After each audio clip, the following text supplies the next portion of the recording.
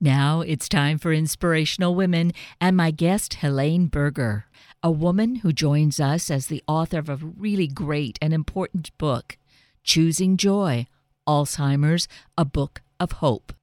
This was not a life goal for Helene, but her path to this place is both interesting and inspiring. The word choosing, choice, is really key. Let's meet Helene and hear from her, learn from her about her experience in walking with her husband, Adi, through this new territory that they did not choose. Helene Berger, good morning. It is so wonderful to have you with us this morning. Well, I'm privileged to be on your show, and after listening to your interviews, I know how thorough your research is, so thank you so much for having me. Oh, I just have to, I'm going to say, toss this back to you because I am just so in awe of you and what you have done and done it so graciously. And, when we think of the condition of Alzheimer's, but we can, as we find through your book, Choosing Joy, we find that this is applicable to any kinds of conditions and to just life in general. So I have to say that, the way that you approach this, Helene, is just so incredibly gracious and kind and generous. And we can really learn so much, I think, about life in general from this. But here you have focused on Alzheimer's because, sadly, this is what entered your life. Now it's, about 15 or so years ago, right? Yes. That your husband, Adi, was diagnosed with Alzheimer's. Correct. So the history for me is that about shortly after our 50th anniversary, he was diagnosed with Alzheimer's. And he began to go down the typical path of the first year. And it was, with stubbornness and frustration and irritability and annoyance and occasionally inappropriate behavior. When he was diagnosed, his words were to the doctor, when he pronounced the three fateful words, "You have Alzheimer's."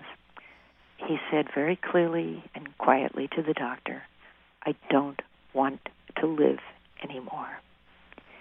And then the first year, he went down, as I just said, that path. And after the first year, he became known by everyone as the man with the radiant smile. And in the following years, and I'll get into more of this later, but in the following years, he began to do what was unthinkable before. His things that he could not even think of doing, he was able to do beautifully. And let me fast forward and jump to the last night of his life, 6 years later, and we took out 17 friends for dinner as a thank you. And I purposely didn't tell him ahead of time who was coming because I didn't want him to feel that he had to remember the names. But when the guests arrived, he greeted, after 6 years of Alzheimer's, every single guest by name. And if that were not enough, when we sat down. He was in a wheelchair because he had fractured his hip 2.5 years before. But when we all sat down at the table, he raised his glass, water he never drank, and made the most articulate, profound toast, thanking each guest for their kindness, their attention, their calls, and for taking care of me. And when we left the evening, two of the couples came over and said the identical words, "Are you sure he has Alzheimer's?" And the book is why this transformation was possible. And it is wonderful, actually, the way that you presented this, Helene, in talking about the day of the diagnosis and then fast forward the last day of his life and what a transformation there was. Obviously, 6 years intervened in the course of that, but it shows what can happen, that he was just so full of life, and his brain was so engaged and active. Well, that is the key word. When I realized after the first year and watched with horror as this beautiful, kind, gentle, loving man was going downhill, I began to think, what can I do? How can I change this? And I realized that I couldn't change him, but I could change myself. And we had a relatively very good marriage with the usual bumps in the early years that all couples have. And I think during those 50 years before the Alzheimer's, we learned how to work out problems together. And so the changes that began started with me. And I'll give you an example or two. Typical of every Alzheimer's patient is that they ask the same question over and over again and forget the answer 2 minutes later. And what I realized was, I remember one night I asked the same question, and by the fifth time, what I did is what everybody does.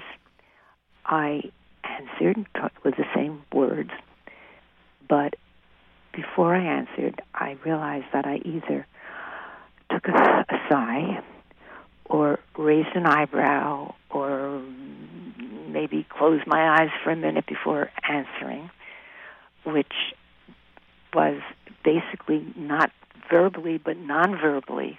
My behavior was saying, I've told you that 100 times already, and my own frustration showed.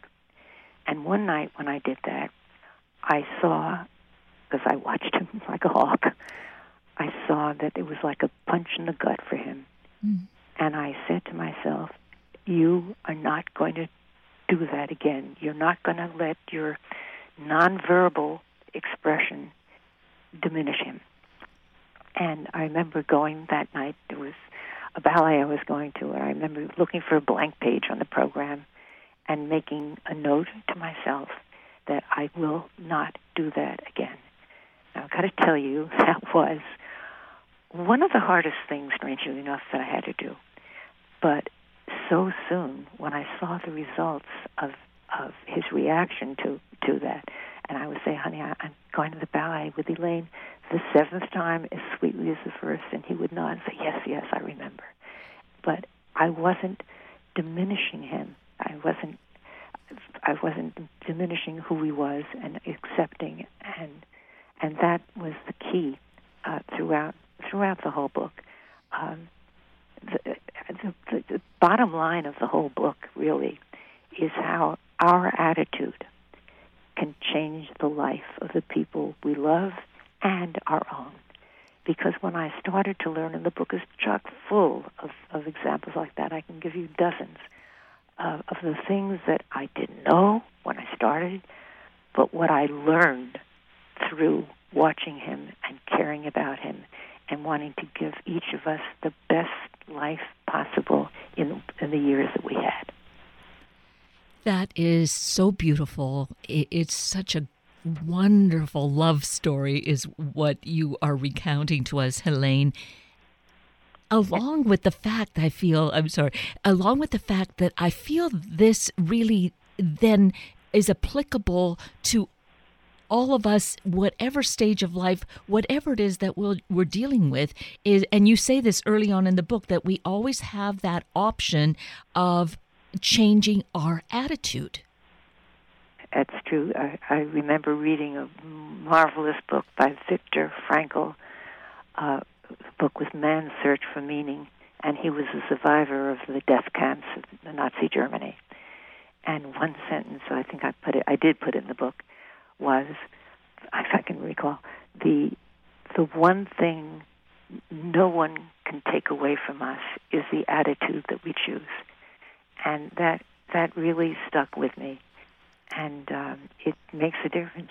There were so many other. Let me give you another example of breakthroughs that I made. And by the way, one of the things that's unique about the book, I think, is that every time I realized something that was happening, I didn't just say, oh, that's good, that works for that. I tried to find the philosophy, the principle behind what I did so I could apply it to other things. And one major breakthrough came from watching. We had a housekeeper that came in 3 days a week, and she was there one morning, and she came into the bedroom, and had she said in a cheery voice, "Mr. Berger, your breakfast is ready," I would have thought, isn't that lovely?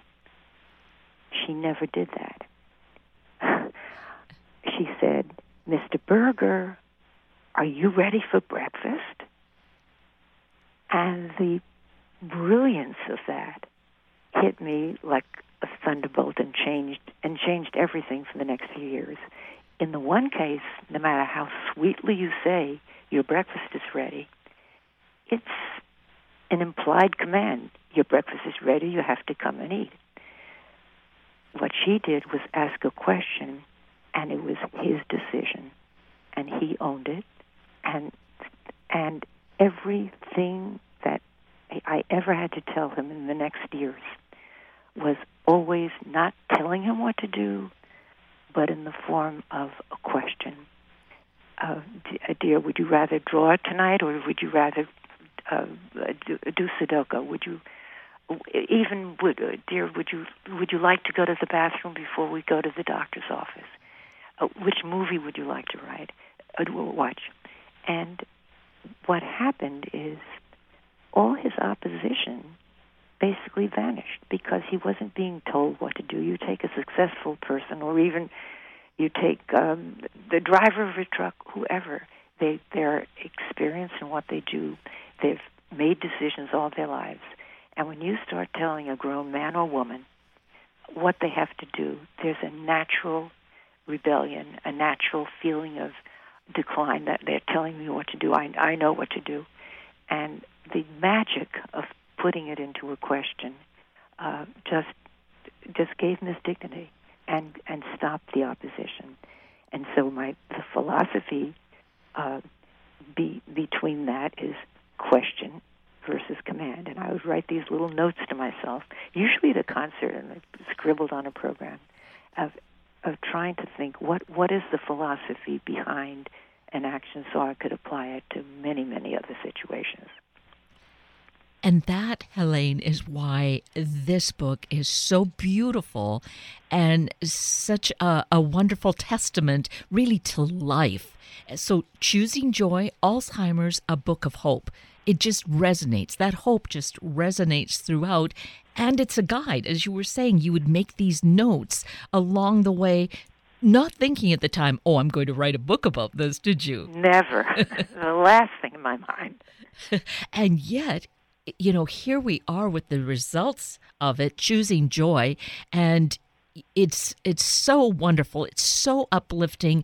And really, for us in this world where we know that the incidence of Alzheimer's is increasing, but other diseases like Parkinson's disease and cancer is, all these epidemic proportions. Here you're giving us such a great techniques that help us to live life still to the fullest.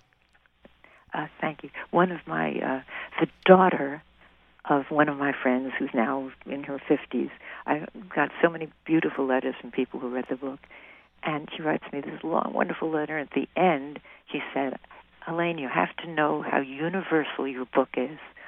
I am speaking to my husband differently than I ever spoke to him before reading your book." And I thought that just was so important to me that people had that reaction. One of the other things, if we have time, yes, is that I was very conscious of, is keeping his mind active. He was engaged every minute of every day. When you read the book, you'll see the schedules and the timing that we had a goal and a plan.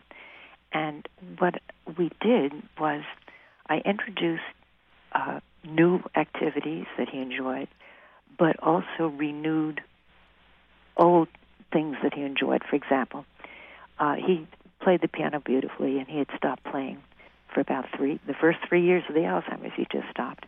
And one day I said, "Dear, you got such joy out of the piano. Why aren't you playing? My fingers don't work anymore. Why not?" And I said, "Would you give me 10 minutes a day and see how it goes? Maybe your fingers aren't working because you haven't played." Anyway, he that soon became an hour a day of just sitting there and playing Beethoven and Mozart and Rachmaninoff and beaming and smiling. Drawing. He never drew in his life. And one day after dinner, I had a beautiful new blank pad and crayons and markers, and I put this in front of him, and I said, "Draw something." And he looked at me like I was off my rocker and said, "What should I draw?" I said, "Whatever makes you happy." And that began primitive, certainly not museum-quality drawings, but that became an activity that he did virtually every night. And the book is not full of them. They wouldn't let me put that many in, but the book shows that this person who said, "I don't want to live anymore," nobody could draw the pictures of joy that he did if they were depressed. And activity, I can't even think of them all. Sudoku. I tried him. He was considered a mathematician. He loved math. And I tried him on Sudoku puzzles the second year, and he just couldn't get it. He didn't understand the little boxes and little numbers. In the last 2 years of his life, we did Sudoku together most nights. And no hints from me, but we sat, and sometimes it took 2 nights to get through one. But all these new activities, and one activity that delighted me was his idea, and that was he started writing, even though I was in the next room, he started writing little love notes to me each night, and I treasure them, and I put some of them in the book, and they're fun, and they're just delightful. So the active mind, no matter what we can do to be creative and not be afraid to introduce new things. And music was a big, big part of his life. And we did go to many, many concerts. And I never had to sit in fear that he would do something inappropriate because he was so absorbed by the music. So I was very lucky with that. And when you spoke to his physician, to the specialist, he said that this totally made sense about how the brain works. Yeah, well, I asked him because I couldn't believe what was happening, and friends who observed him couldn't believe what was happening. And when I asked him about 4 months before he passed away, because we kept going back, and we went to the state-of-the-art Wien Center for Memory Disorder, and this is the head of the whole center. And I asked him one day, "Dr. Drora, is it possible that his brain is building new passages around the damaged ones?" And he looked at me with a big smile and said, "Absolutely." And it was so, I didn't realize until writing this book how difficult it was, because every day of the last 5 years was a day of joy because I saw his improvement. And when I wrote the book and realized what we did, I was like, wow, did we do that together? And that's the other big point. He was a part of everything. Of course, there were problems along the way. Of course, there started to be inappropriate behavior and all kinds of things. I came to him with honesty, with an open discussion, with involving him in the solution. And I never, if people tell a white lie because I think it helps, I'm no criticism. Whatever works, works. But for me, I never bent the truth. And he knew it. And because of that, he trusted me. And he responded positively. And he knew that I had his interest totally And you know, it's really important. I don't want to have this interview end before saying what I always must include when I speak, and that is that nothing I've said on this call and nothing I've described in the book that worked for us, nothing is a guarantee that others will have similar results. There are hundreds and thousands of people who have given their all, their soul, their heart, their energy, their time to a loved one, and still ended up with someone who didn't know their names or didn't know the names of the children, and you know, absolutely did not have this result. And so I just don't want to imply that in this Pollyanna that if you do this, everything's going to be fine. It's not. Every relationship is different. Every person is different. And I guess my goal in writing this is to suggest that we be creative in making just sweet times, and that we open doors that have never been opened before, and just to try to live as fully as the condition allows. And my hope is to truly help others on this journey and experience for both of you a less stressful time, knowing that we are not the hapless victims of fate, that our actions can and do make a difference, and that we really can choose to live with hope and, yes, even joy. And thus, the title is so appropriate that it is choosing joy, but that there is that conscious activity of choice, of making the choice, correct? That's what it's about. It's totally what it's about. And we should mention your website, because that's a great wealth of information and a way to get to the book. And also it's available at all of our favorite book sources, correct? Yeah, yes, I'm delighted with the website, and it includes so many things. Let me tell you what it is first. It's very, very simple. www.HeleneBerger, spelled with all E's, HELENE, Berger, BERGER.com. www.HeleneBerger.com, and go on the media tab, which gives. I've fortunately been blessed to ask to do many of these interviews, and they are on there.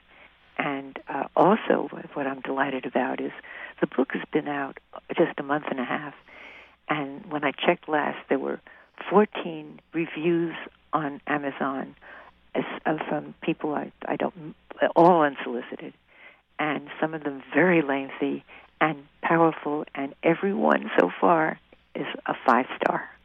So this whole experience has been beyond gratifying for me, and I'm glad that I had all these notes that I've been scribbling to myself only for myself, and I'm so pleased that so many friends came to me when they saw the positive change to ask what I was doing, what medication was he on, and I'm so glad they did that, they observed that, because that's what really inspired me to write the book.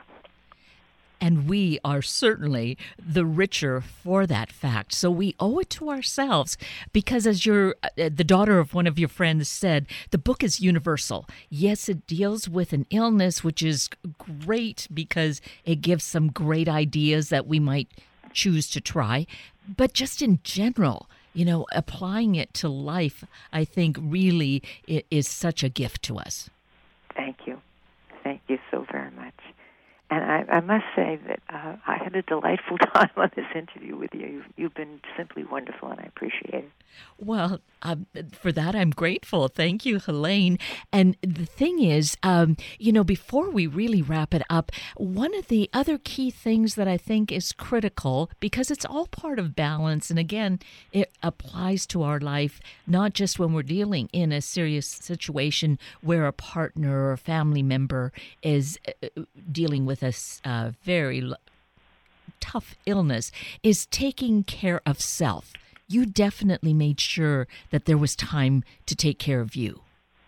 There's a whole chapter on the book in that, and it is crucial, and it took me a while to understand that and to learn that, and I sought the opinion of a psychiatrist before he was diagnosed, and she was it was wonderful, and she kept urging me.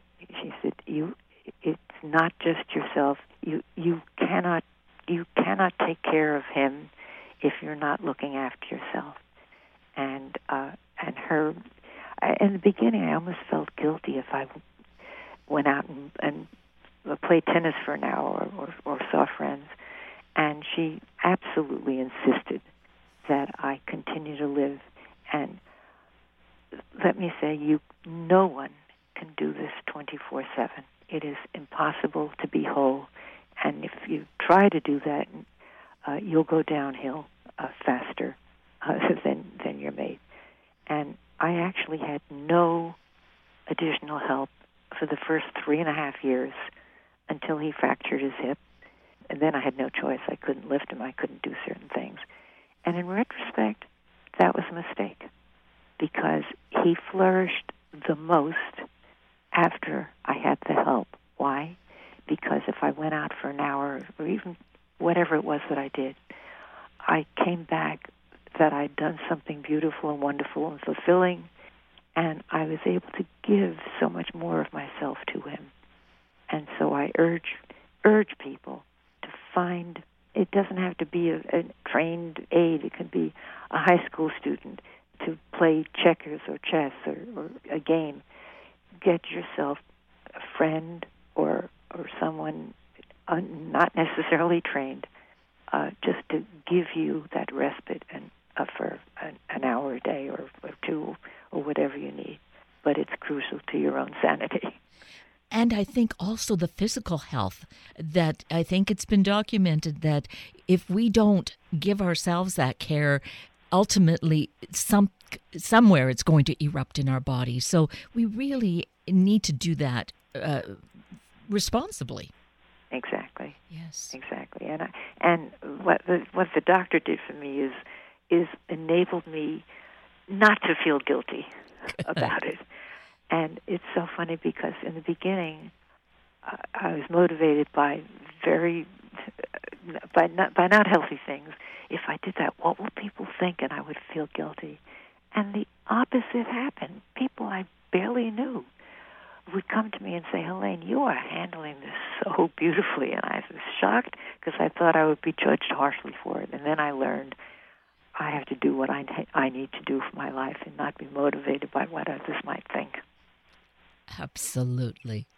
Again, those words of wisdom that resonate throughout the pages of this wonderful book, Choosing Joy, Alzheimer's, A Book of Hope, but it really is universal. Again, your daughter's friend having said that, but definitely I feel a true statement. And I am just so grateful, that you did all you did and that you wanted then to share it with us, with the world, Helene. It is truly a beautiful treasure, a great gift. Let's actually wrap it up with mentioning your website one more time. Okay, www.heleneberger.com, and there's every vowel in that is an E, HELENEBERGER.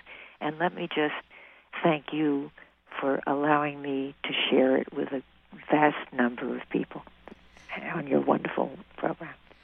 Well, again, I feel that I've been privileged to be able to do so. Many, many thanks, Helene. Thank you. And with that, we are at the end of a very full hour of Inspirational Women with Helene Berger and Sunday Morning Magazine with Kelly Carpenter and Eve Firestone from Pause. I'm Kate Daniels, your host, and I greatly appreciate your sharing this hour with me and these special guests. For details you might have missed or information you'd like to know, please just send me an email, kated@warm1069.com, and I will get right back to you. Also, if you'd like to listen again or share these important stories with your family and friends, find the podcast on our Warm 1069 webpage. Click on the podcast tab, then Sunday mornings, and look for the show and guest names. I now wish you and your family a day focused on choice, of choosing life, choosing family, and sharing with one another. Have a week of the same, and then please plan to join me again next weekend for another hour of Sunday Morning Magazine and Inspirational Women on Warm 1069. Good morning.